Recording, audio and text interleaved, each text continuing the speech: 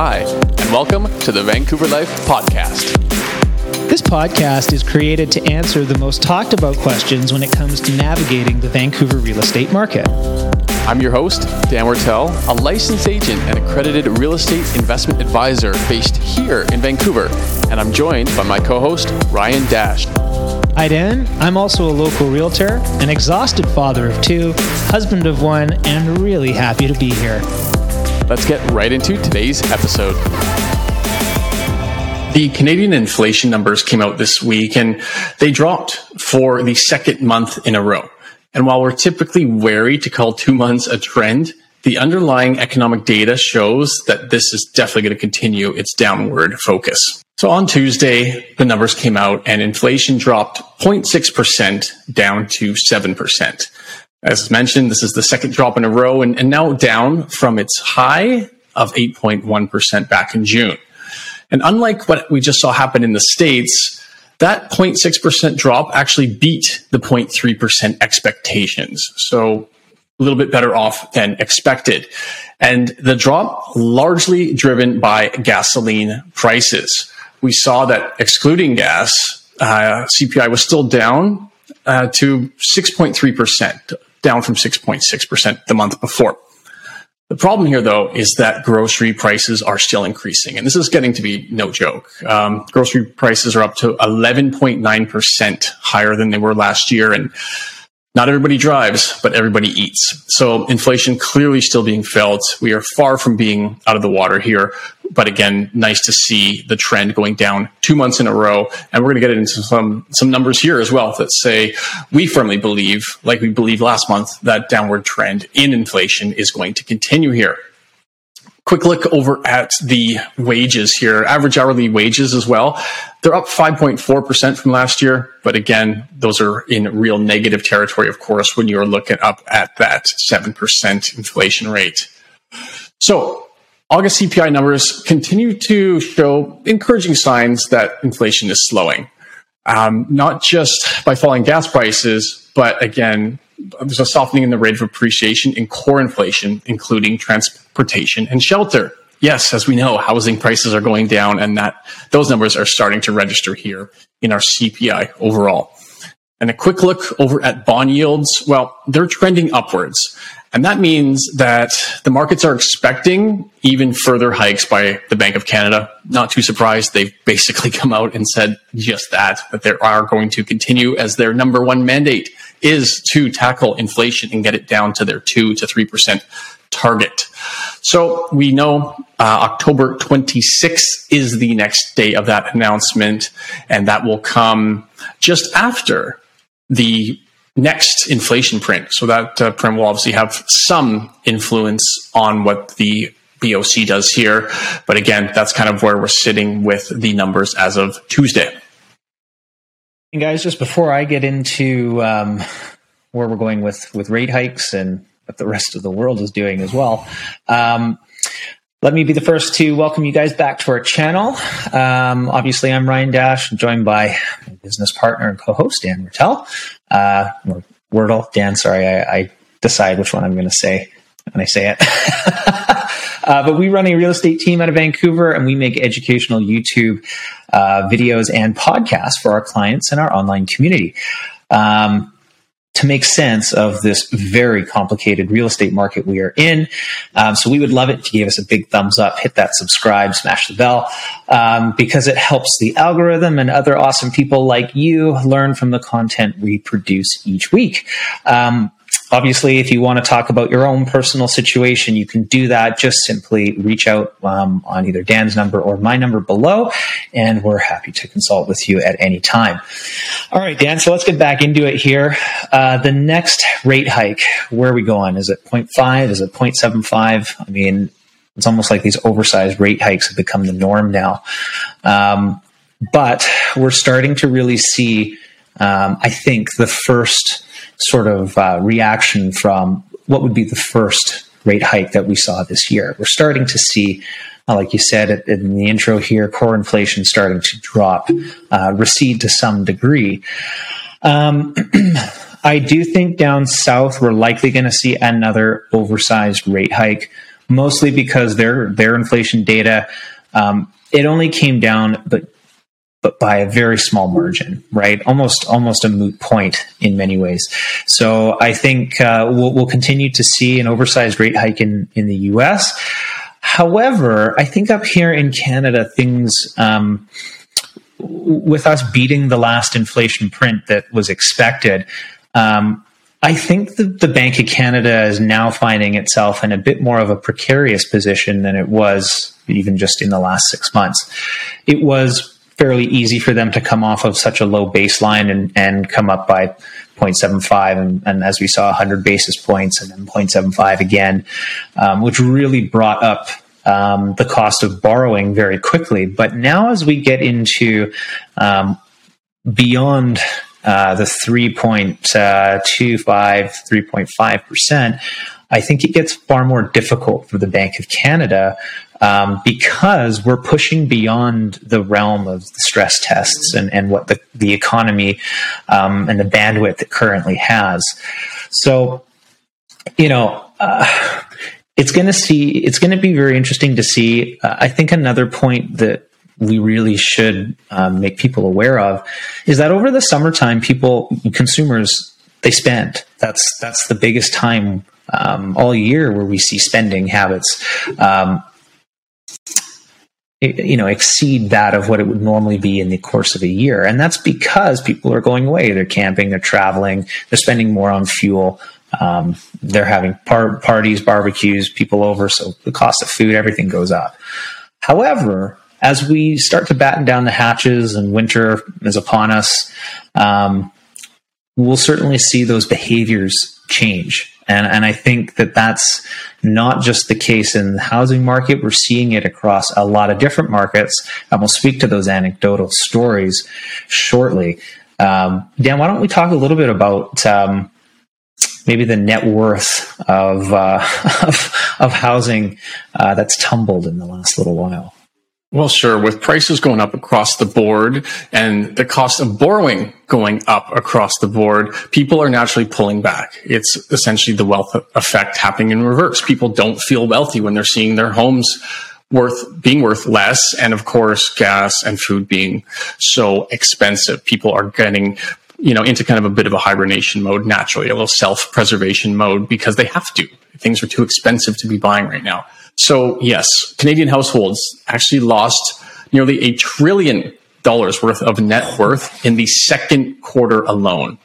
Nationally, $1 trillion worth of essentially equity has been erased. And that is going to be felt, understandably. If you bought a home for $1 million and you're looking at it now at $850, you're feeling less wealthy. If you look at that quarter between April and June, the value of residential real estate holdings held by households fell by almost half of that at $419 billion as well. And this is, the largest quarterly decline on record. And I will just reference how many times that we came out on this podcast during 2020 and 2021 talking about records going the other way. The pendulum was swinging very fast going up. Now we're seeing it swing very fast going down, and we're breaking records on the other side. So with all of this wealth and equity reducing to this effect, understandably, people are spending less. And yes, like Ryan said, it's also a different season. People felt good to go out this summer, the first real open summer post-pandemic. A lot of travel happened, and now people are saying, oh my goodness, everything is expensive. Let's hunker down here. A great example of this, and it's an extreme one, and basically another record, car sales, new car sales, were the lowest in 23 years last month. A perfect example of discretionary spending not taking place. And so when people are pulling back on things like cars, and I'm guaranteeing you other luxury items, your watches, your expensive gifts, etc., you're going to see inflation start to get under control when people aren't spending on these things. Yeah, I don't think it stops there too. I think we're going to see more months of these kinds of headlines. I think it's just starting to see now the effects of these interest rate hikes, right? And I can even speak anecdotally. A good friend and client of ours who owns a business, he's a tradesperson. We were speaking yesterday about how just 6 to 8 months ago, a lot of trade companies were just trying to keep up with demand. So they were spending an inordinate amount of money on things like work vehicles. And these work vehicles, they were spending, in excess of 50% of what would have been the market rate for these things a year ago or a year and a half ago, only to now see them being repossessed by lending companies and being resold for far less now to much more savvy business owners who waited that out. So we're really starting to see some of that fluctuation take place. And those who were patient and those who waited on the sidelines, they're starting to see some of these deals take place.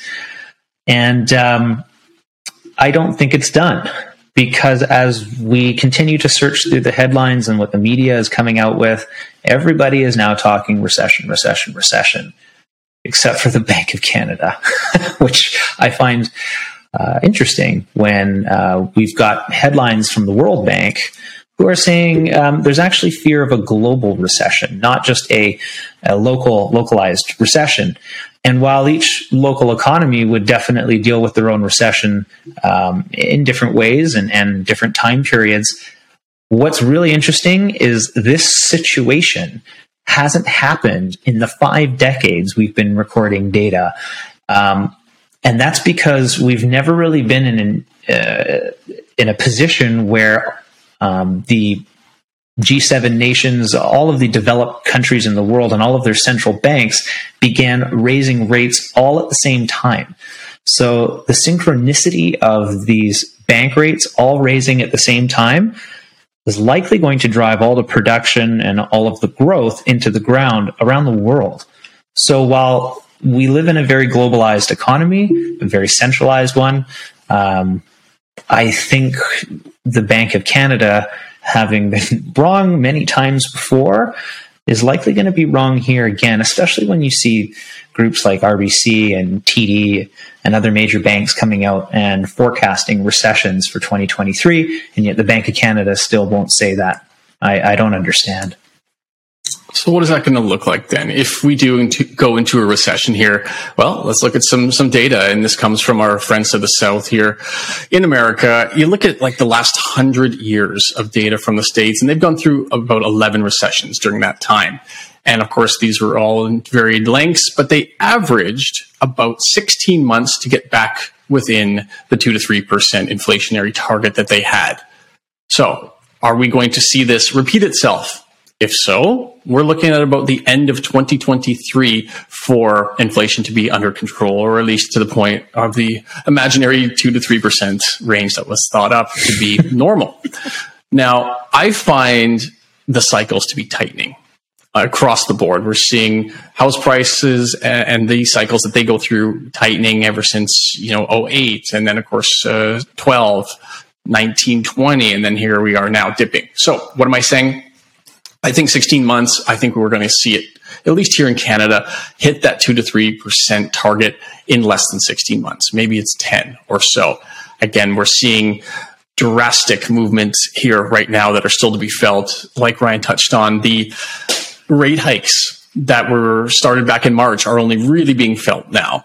And so the ones that happened in the last couple of months have yet to take full effect. And we're seeing things grinding to a halt across the board. I mean, you just have to look at the real estate sales volumes, for example. We're in here at the third 20-ish year low in sales volume month that's going to come out at the end of September here. 2012, 2008 kind of numbers is about what we can expect for sales volumes now. And then here you go. If you have 23-year low in car sales volumes, same thing. These are not small numbers. When we're talking 23-year, kind of heights, or we haven't seen these type of numbers in double decades here, it really goes to show how extreme it is. And so because it's so extreme, I think we are going to see 2 to 3% in less than 16 months, closer to 10 if I had to put my hat in the ring today. Yeah, interesting, because when we look at, I certainly think fuel prices will continue to drop to a point, which is going to be interesting because I was speaking to clients of ours who were just actually this last week spent a month in England over the summertime. And their energy costs, Dan, if you can believe it. I mean, I know we've read headlines about it. On average, they were spending between 50 and 60 pounds, British pounds a month on their natural gas. Those same prices now are in excess of 1,000 pounds a month. So how that affects the global economy and how that affects Canada, who's a nation of exporting resources, could be actually better for us in places like Alberta, for example, who, as long as we can get the natural gas out and to our partners, it could be good for the economy. We'll see, right? So certainly aren't going out buying cars if you're just trying to keep the heat on. That's just it. So the discretionary spending is gone. I think we'll continue to see some inflated prices in groceries and food because we cannot stop buying it. Where we will likely see some price reduction is in the fuel cost of delivering the food. So maybe in time we'll start to see those numbers come down. But I do think a lot of food prices will remain elevated throughout this time period. I just don't see them coming down right now. Especially with, I mean, people are, every other realm in their life has gone up tremendously. So people are going to be spending their money on the things they need to spend it on, not the things they want to spend it on. Makes sense. And then, of course, the big question, and let's wrap up on this. What is this going to do to house prices? Nationally, we're already down 12%, and that's been the reaction largely of probably the first 2 or 3 rate hikes, not the 2 that came after that, and maybe the one that's coming after that here in October.